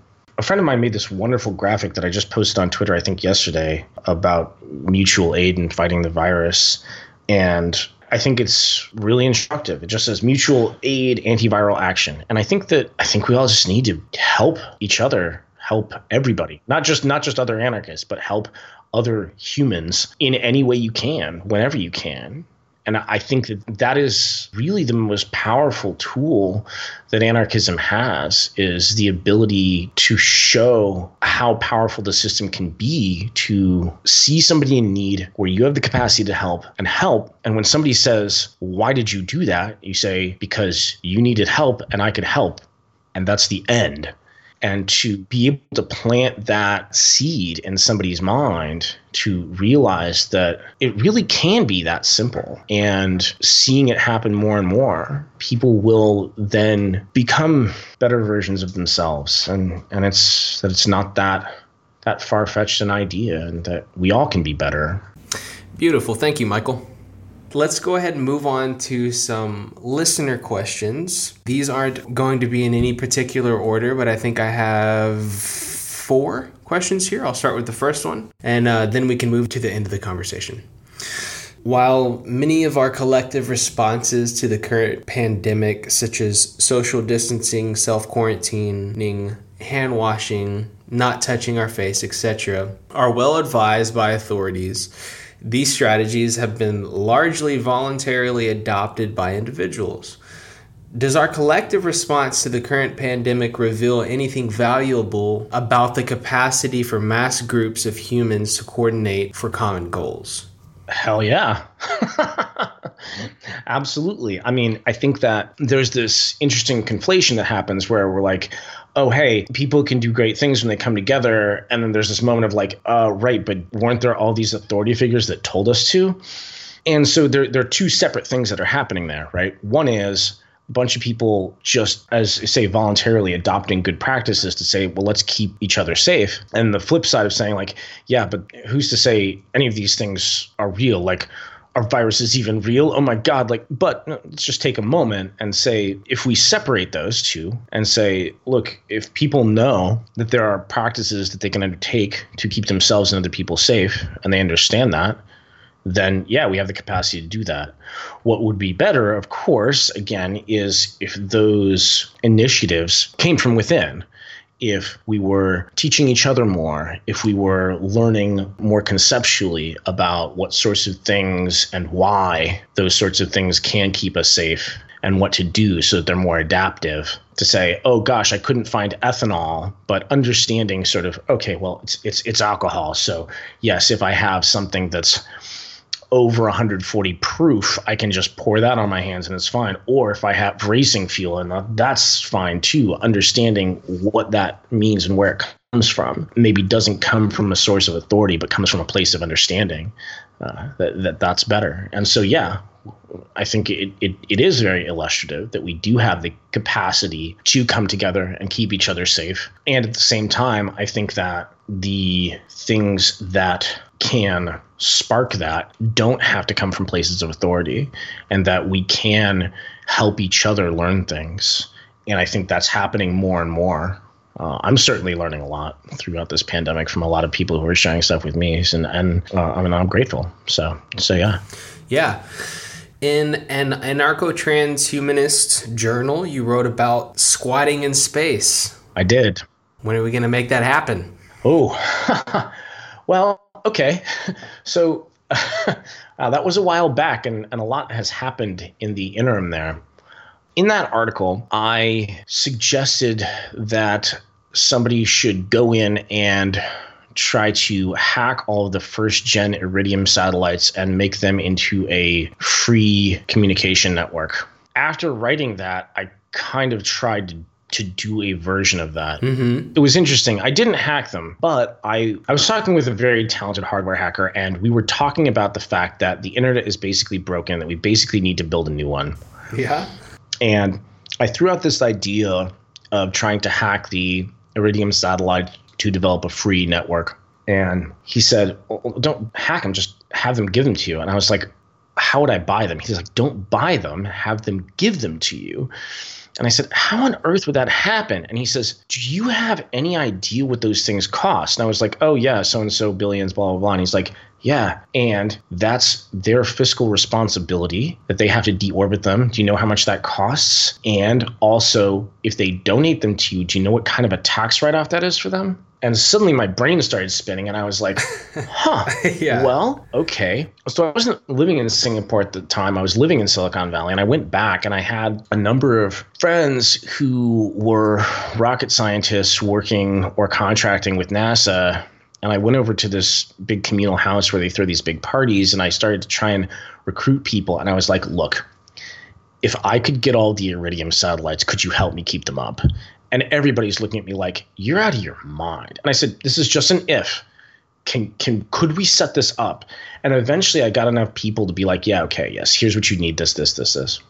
And then I managed to make inroads at Iridium. And we ended up actually speaking with the CEO, who ultimately told us no. But it was a very thoughtful conversation that we had. And he gave us 4 really good reasons why not, if I can even remember them. The first one was, he was like, look, I know you're thinking of trying to stretch this hardware to make it work a little longer, but this has already been working for way longer than it was designed to. If we thought we could stretch it any further, we'd do it ourselves. And I was like, okay, fair enough. He's like, secondly, despite the fact that you would take on all legal liability, the fact that our name is associated with these satellites, if something did go wrong on your watch, it would still reflect poorly on us in the public limelight. And I was like, okay, that makes sense as well. And there was a fourth one, I can't remember, but the third one was, he said, and ultimately, we've been devaluing these assets on our books, so the tax write-off isn't really that great of an incentive anyway. So one thing and another, that particular plan didn't work out. That said, there is still a need to build a new internet. It might or might not manifest in trying to use space as a platform. There are a number of anarchists who are working to try to build space-based platforms. One thing that's been thrown around and discussed is the idea of building certain satellites for certain channels. There was discussion of trying to loft something that would go in orbit along the west coast of the Americas. So it would run sort of from the tip of Baja California up through northern British Columbia and be something that would circle, and there'd be a delay on it, but it would be able to transfer messages on a secure and safe platform. This is a very complicated problem. There's a lot of infrastructural stuff to deal with, and how do you deal with people making sure they have downlink infrastructure? How do you deal with the last mile problem for people who are in areas that are rural if it takes a centralized place for the uplink downlink to work? A lot of these interesting ideas are still being thrown around, and there are some really smart people working on it. However, at the same time, concept of trying to build a new internet using mesh networks continues to be very appealing. And in terms of work with which I'm directly involved, the Pegleg project was the start of that, if you're familiar. Should I give a little summary on that one? Yes, please, if you don't mind. So quite some time ago, the Pirate Box platform, which is a wireless local area network that's not connected to the internet as such, was developed by these 2 German fellows, and is really a great platform. And you can build them out of wireless routers or Raspberry Pis or any number of other things. And they do have the capability to mesh. And so theoretically, if you build a bunch of Pirate Boxes and you have them sort of proximal, then you have this really powerful, very safe set of networks. And the Pegleg project was the idea of making a cybernetic version of this and building meshing nodes with high storage capacity that are implantable in the human body. And so now I have a 0.5 terabyte wireless server that resides in my thigh, and there are, I guess, between 8 and a dozen other people who have them currently. And of course, the same platform you can do without embedding it in your body. And we are also working on a 3rd generation of these that's going to be higher powered, hopefully greater capacity, and much, much smaller. So in terms of looking for alternatives to the internet, we're working on them. And the Pegleg project being one arm of that, one front of that fight, as it were, is promising to me. The idea of building mesh networks that can operate outside of the current infrastructure and replacing it, I think is very promising. Mm-hmm. So I'm hopeful in that regard. Sure. Can biohacking exist without a large global capitalist network to supply cheap materials for any would-be biohacker? Yes, absolutely. If you're even questioning this, just go look at Left Anonym. Left Anonym is the hierophant of the biohacking world and has shown the world that you don't need money and you don't need support and you don't need infrastructure. Left is such a badass and managed to pioneer just about every practice out there in terms of biohacking capability. And I don't know the history exactly, but some of the first magnets ever done were done by Left, some of the first chip implants, all these things. And it was done with nothing. It was done with super glue, hot glue guns, and and a stiff knife, a stiff drink, and a stiff upper lip, and that's all it took. I mean, Left is a real monster in this regard. It's so wonderfully inspiring, all the things that Left has done. In fact, the whole Peg Leg project only happened because it was Left's idea. We were hanging out, and I showed Left a pirate box that I had, and Left said, "That's pretty small. Could we implant it?" And I was like, I don't know, we could try. And literally a 50-hour sprint of hardware hacking later and then coding it, it got implanted, and Left carried it for months. It was amazing. And that's what led to the second generation that I now carry, and that's what then led to the third generation that we're developing now. So yes, if you're out there and you are a biohacker or an aspiring biohacker, which means you're a biohacker, and you don't have or don't want to engage in the global capitalist network, you don't have to. You can operate independently at whatever level you want. You can engage the system some, a lot, or not at all. And there are always ways to do that. That, I think, is an important thing to remember when looking at infrastructure at any level. You think about going to the store to buy a loaf of bread. Well, you can do that.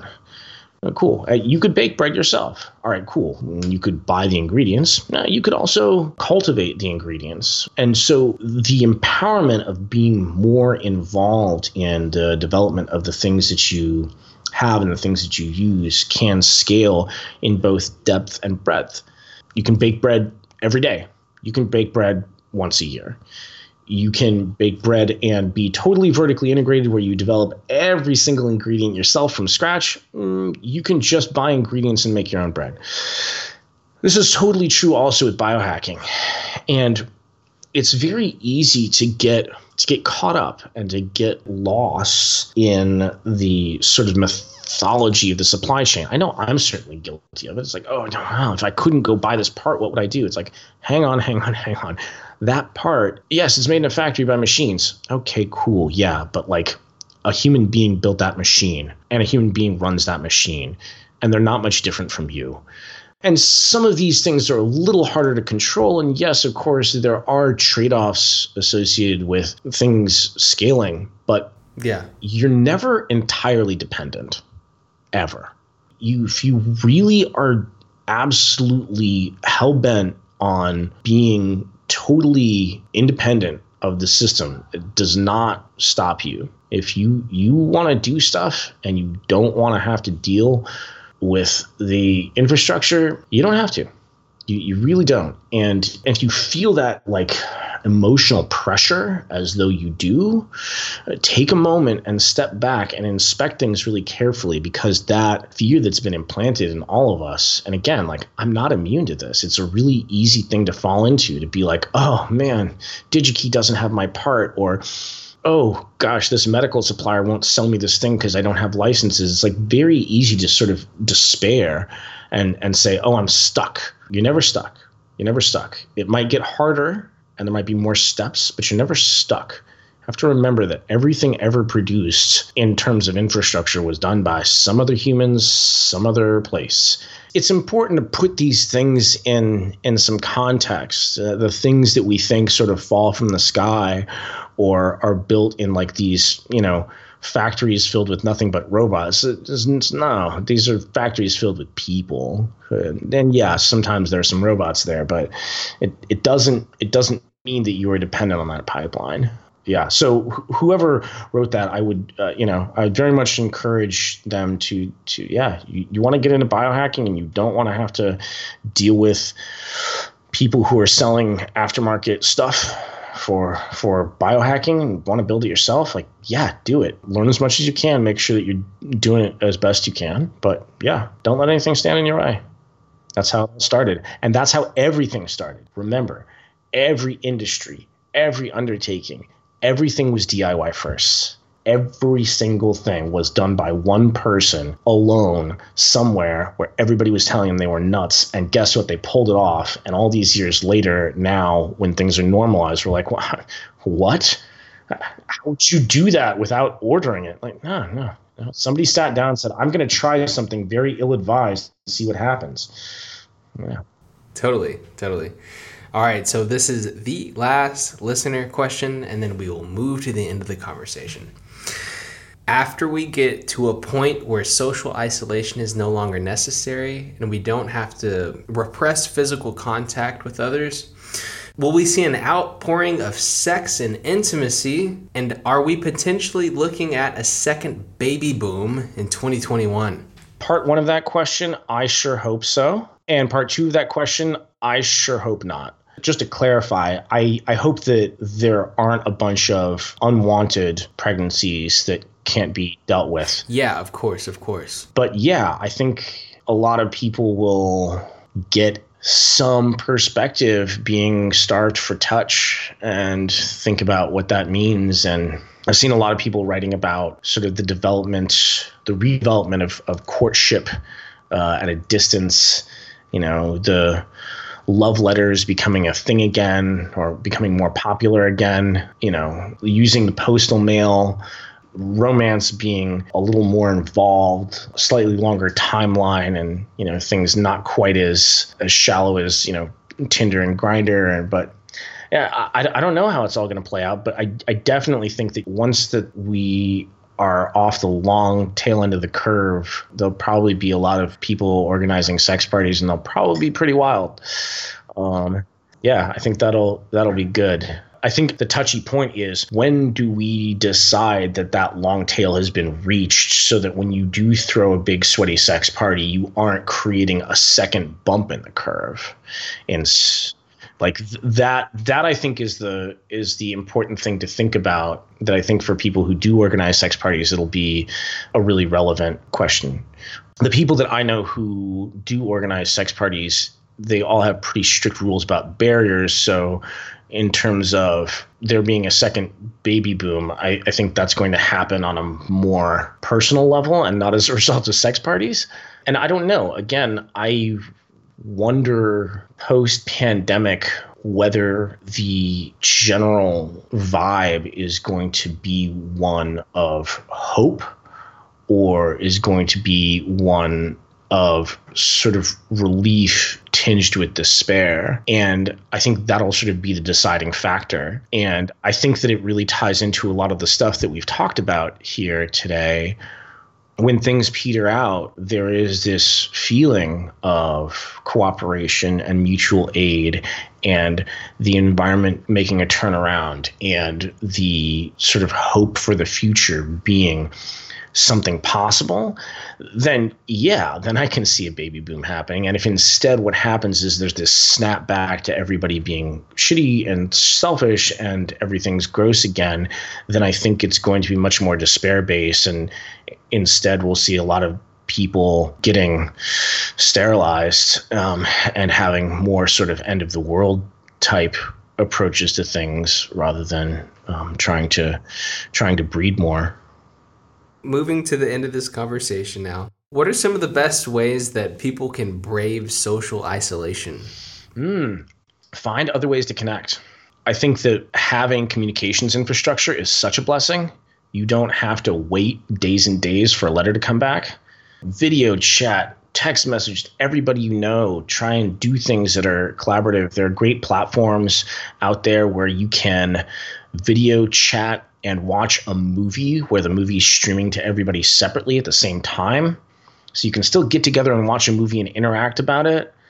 And if you're sort of stuck in terms of social isolation, if you're sitting there feeling like you're sitting on your hands, this is a great moment for you to dig into the things that are meaningful to you that you feel like you didn't have time for. And of course, maybe it's just carpentry, but if you feel like you wanted to get involved in some human rights issue or some social justice issue or something where things were going to change, like there's a lot of things that are pivoting. Like this is a great moment to grab onto it. And if you want to come join forces with us, we can always use more help. If you feel like you want to be part of Four Thieves and just haven't had the time or the bandwidth and you do now, like get in touch, contact us through the website and maybe get involved. A number of people have already done that, and it's really great because we're getting a lot of help that we didn't have previously. And if we're not doing the sort of thing that you want to get involved in doing, think about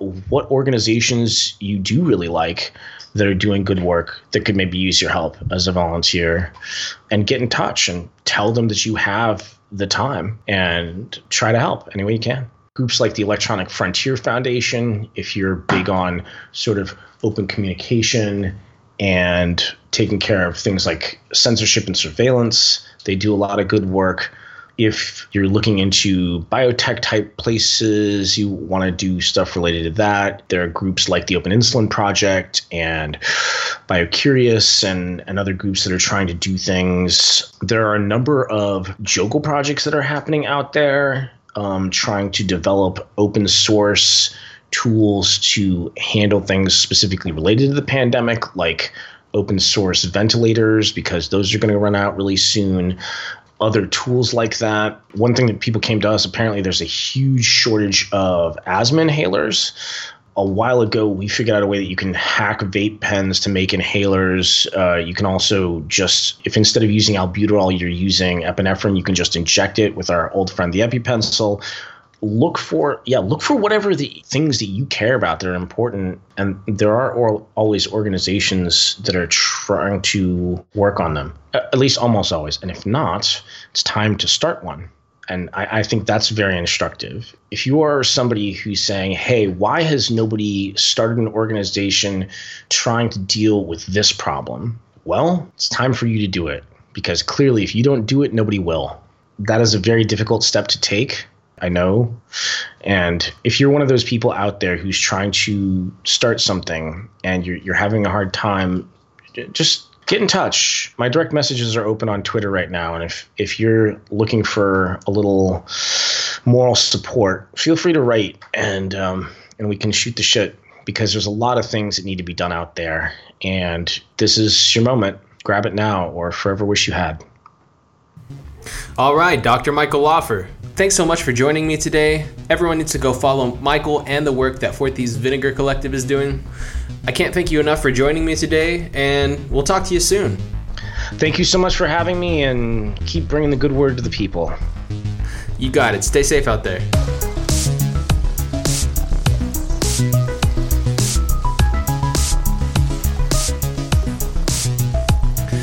There it is, folks. I hope everyone enjoyed my interview with Dr. Michael Laufer. If you enjoyed this episode and would like to see this project continue going, please consider becoming a patron at patreon.com/nonserviummedia. And if you like the work that Michael and his crew do, consider helping them out as well. And if you aren't able to contribute financially, help us reach a larger audience by liking and sharing this episode. Remember to subscribe to our YouTube channel, and be sure to check out our full catalog at nonservium.media. Remember to stay safe out there. We'll get through this mess eventually. Thank y'all so much for tuning in. We'll talk to you soon.